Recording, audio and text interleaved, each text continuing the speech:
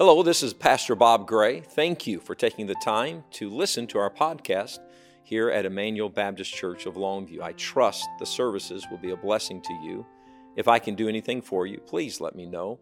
You can find our information on the website at ebclongview.com. Let's go right into the services of Emmanuel Baptist Church. Enjoy God's Word. We are looking forward tomorrow to having dinner with Pancho and Connie Vasquez. Pancho spent some time at Mount Hebron years ago, and we have maintained our friendship during all these years. And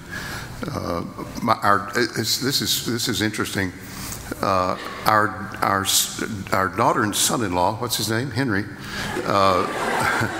are in a missions conference at Parkside Baptist Church in Mesquite this same week. So we're going to meet tomorrow evening. Brother Pancho is going to take us over there, and we're going to meet them for dinner. Our son, Jonathan, is in a missions conference in California at Brother Ezekiel Salazar's church, and our grandson is also in that conference. So all four of us are in missions conferences, trying to drain these churches all the money we can get out of them. I was preaching at a church in Dallas. Brother Bowen, isn't it true that everything reminds an old man of a story? So you just got to put up with this for a few minutes. I was preaching at a church in Dallas years ago, and after the service on Sunday night, the pastor took me out to dinner. I was by myself. So we got to the restaurant. Well, there was another pastor and his wife and a couple from the other pastor's church. So we all went in, and we were sitting around the table having fellowship and enjoying a meal. And these two preachers started joking with me about being a missionary, saying missionary and mercenary and all these different euphemisms, and real serious. And I said, if you guys knew how hard we missionaries have to work to get what little money out of you we get, you wouldn't be talking like this. And I said, if you think I depend on you, you're mistaken. I do not need your money. God takes care of me. By the way, God takes care of missionaries. And I said, if you think I need your money, you're mistaken. I took the love offering envelope out of my pocket, tore it in half, and threw it at him. I said, I don't need your stinking money. God takes care of me. And then I thought they were going to cry. They started apologizing. Oh, Brother Ashcraft, we love missionaries. We would never offend you. And I said, and if you knew missionaries like you think you know missionaries, you would know I've already been to the bathroom, took the check out of the envelope, and nothing in the envelope. I may be crazy, but I ain't stupid. And by the way, you young missionary, Brother Ethan, don't try that. Don't do that. You let the old guys do that. John chapter 12, please. And again, thank you. Emily and I have enjoyed being here so much. This is one of our favorite places to be, and you have treated us magnanimously. Thank you so much for all of your kindness and for your attention. John chapter 12. If you have a Bible signed by Dr. Lee Robertson, verse 24 was his life's verse. I'm just going to read that verse, and then we'll go into something. I don't think you're going to like this sermon. And one reason I don't think you're going to like it is because I don't like it.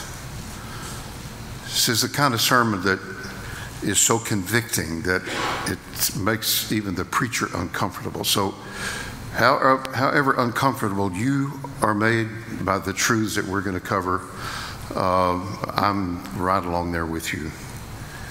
Verily, verily, I say unto you, except a corn of wheat fall into the ground and die, it abideth alone.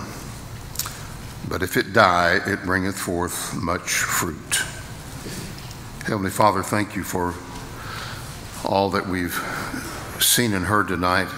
Thank you for the beautiful music that has lifted our hearts and our spirits and reminded us of so many wonderful things that you do for us and that you have done, that you want to do. I thank you for Brother and Mrs. Sage. Thank you for their lives. Thank you for their willingness to go where most of us will never go, and reach people that most of us will never have an opportunity to reach. Please bless them. And I pray that you'd bless the preaching of your word tonight. I pray that each one of us would very earnestly and honestly examine his and her life and help us to come to the conclusion that you want us to come to tonight. You have something for every one of us, and I pray that as we go into your word, that it would be preached and taught in such a way that it would be received with grace, and that it would have its desired effect in our lives. In Jesus' name we pray, amen. Life reduced to its basic components is a matter of sowing and reaping. And we usually see this concept in terms of immediate gain or loss. This verse contains a formula for anyone who wants to live a meaningful life. God made us for the eternal, but we are earthly, we're carnal, we're sold into sin, as Paul says in Romans 7:14. The discipline of constantly living with the eternal in view rather than the temporary, and making decisions that favor the spiritual rather than material, is one of the greatest challenges of the Christian life. And especially when you think about the kind of world that we live in today. But in order for the spiritual, the eternal, to live, the carnal, the earthly, the temporal has to die. Notice that Jesus did not say if the seed of wheat does not die. He said if the corn of wheat does not die. The corn of grain or the corn of wheat dies so that it can become something more significant, so it can become seed. The grain dies, the grain disappears, it loses its original function. A grain of wheat is to be ground into corn and turned into flour to make bread or flour tortillas. Amen. Or its original function, the crust for pecan pie. I'm going to preach the Bible whether you like it or not. But this corn or grain of wheat that Christ speaks of has another purpose. Its purpose is to become a seed so that it can multiply, produce fruit. The grain dies in order to become something much more than it would have been without dying. In the case of the wheat, the corn of wheat, there is a necessary process for it to become more than what it would have been. And this process Jesus calls dying.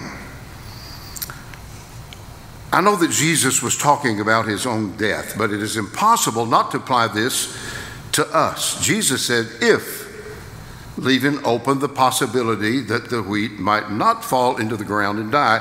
And we know that Jesus' death was prophetically inevitable. Luke 24:7, the Son of Man must be delivered into the hands of sinful men and be crucified, and the third day rise again. This must refers to Jesus. The if refers to us. The Apostle Paul talks about dying.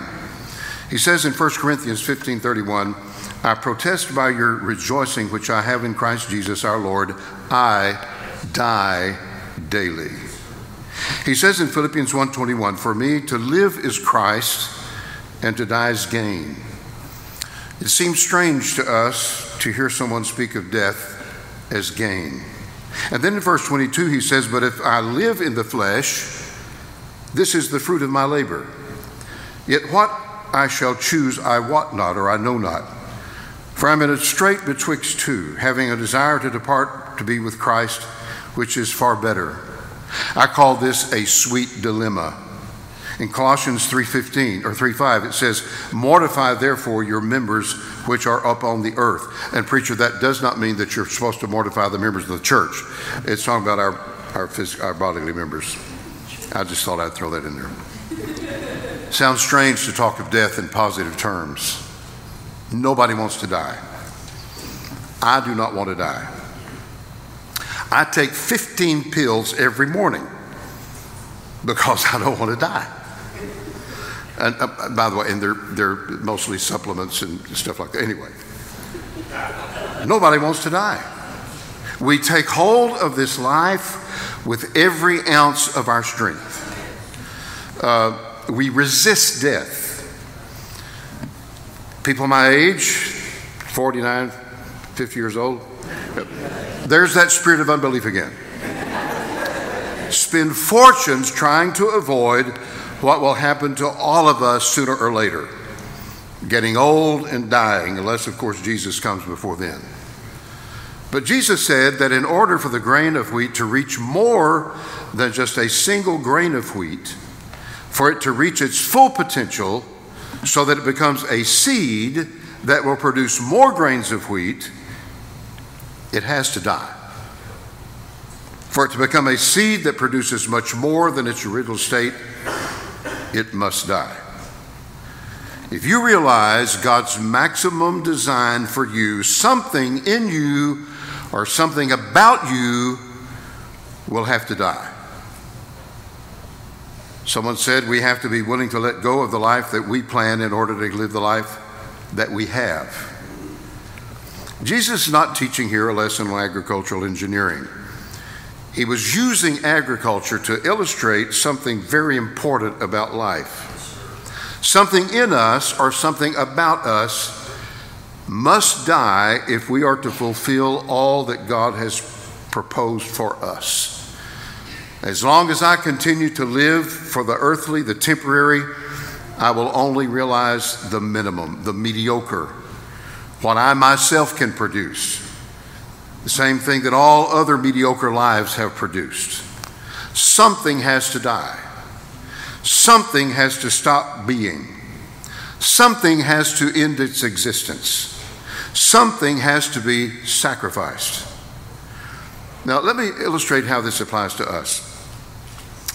In reading the Gospels, it is obvious that the disciples expected Jesus to establish his earthly kingdom during the time in which they were living.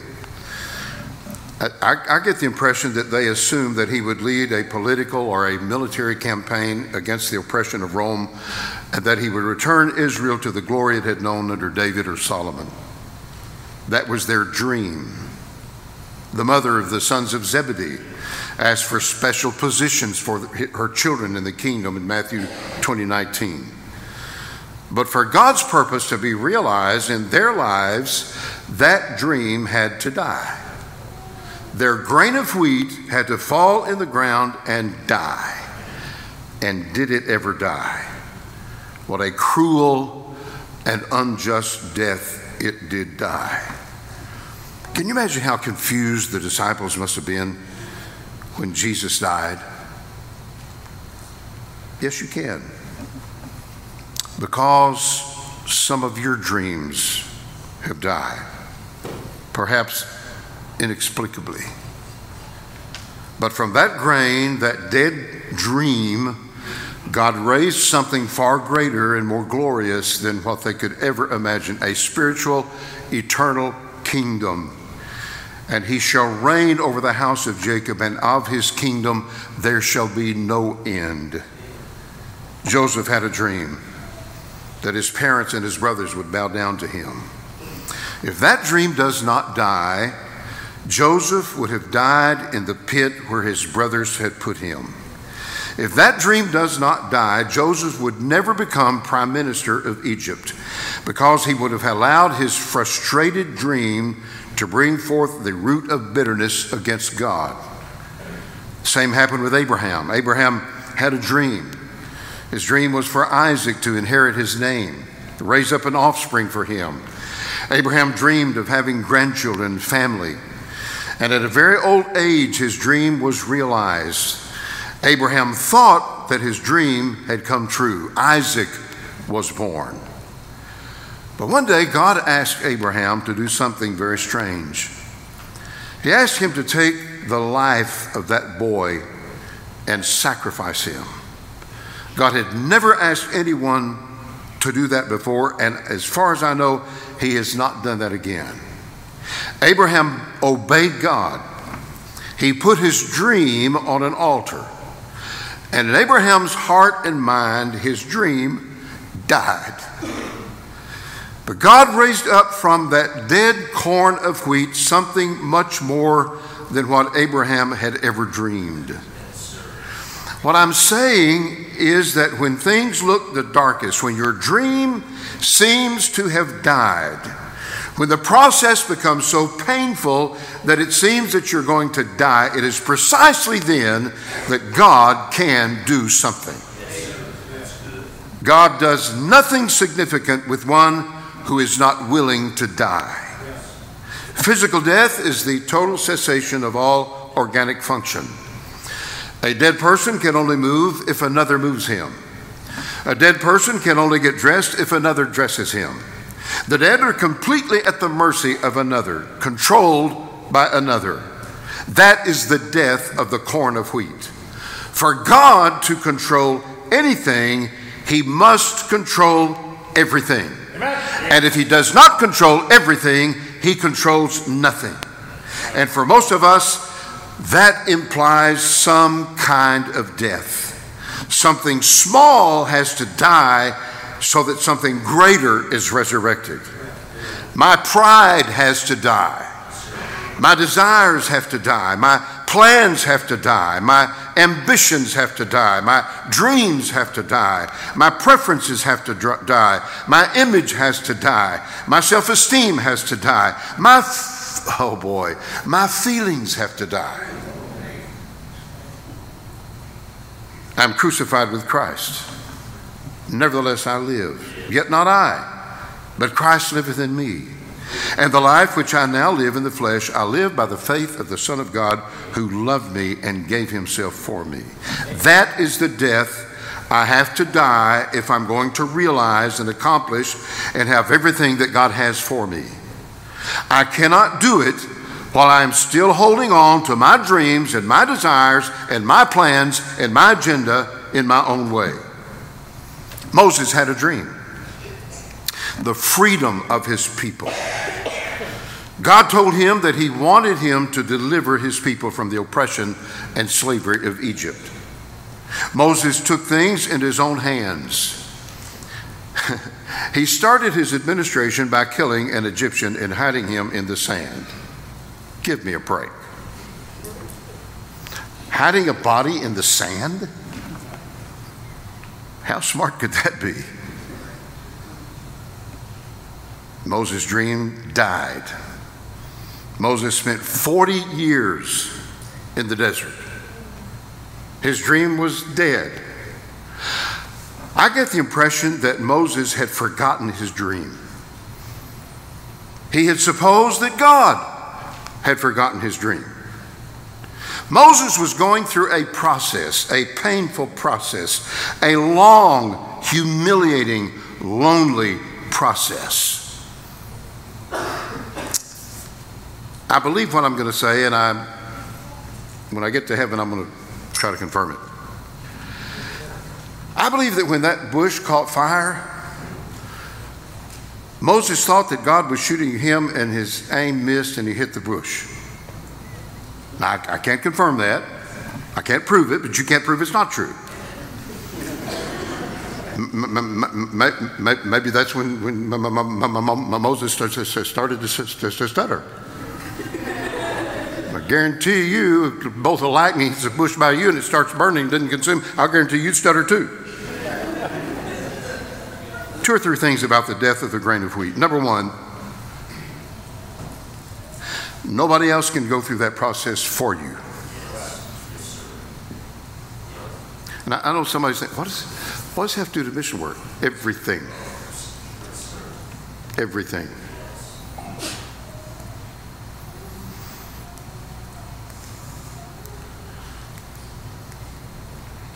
Every missionary, every man of God, every great Christian,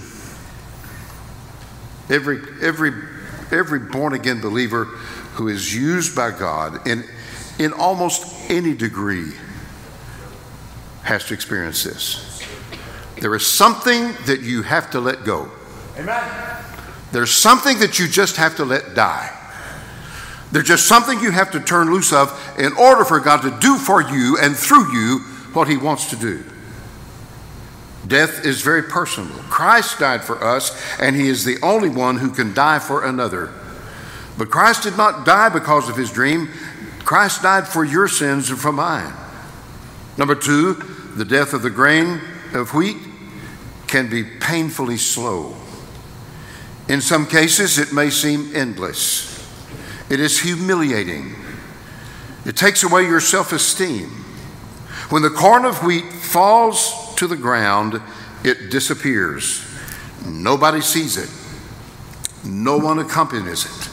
No one sympathizes with it. It has to die alone, abandoned, set apart, and forgotten. You know why there are so few that are greatly used of God? Because there is nothing attractive about this process. There is nothing glorious about being underground. Nothing that appeals to the flesh. I told you you were not going to like this. The grave hides you. The grave separates you. Nobody comforts you.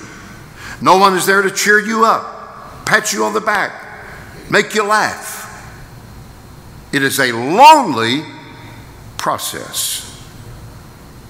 Number three, if you are going to be more than mediocre, more than ordinary, if your life is going to be significant, more than a flour tortilla or a cinnamon roll, you're going to have to go through this process. There is no way around it.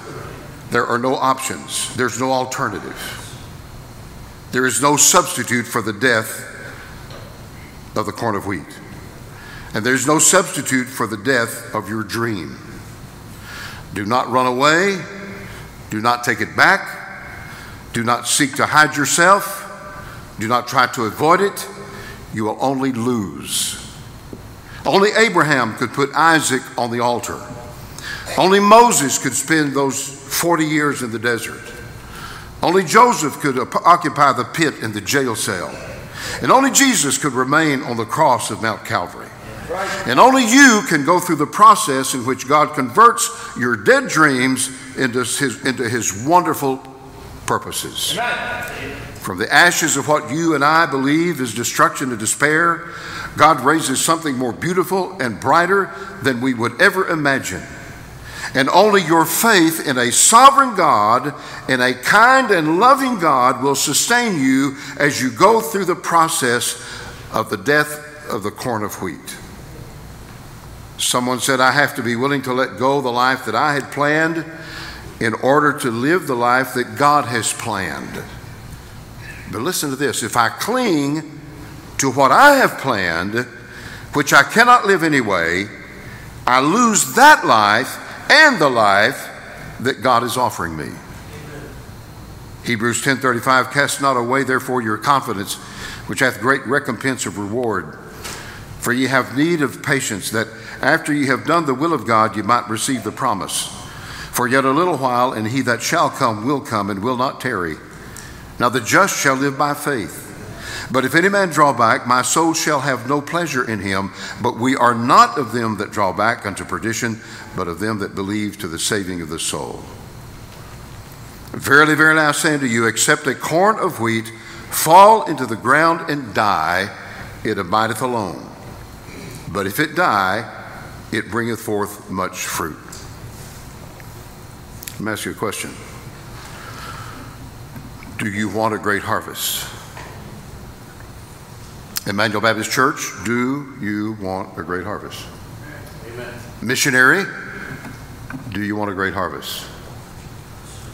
Mom and Dad, do you want a great harvest?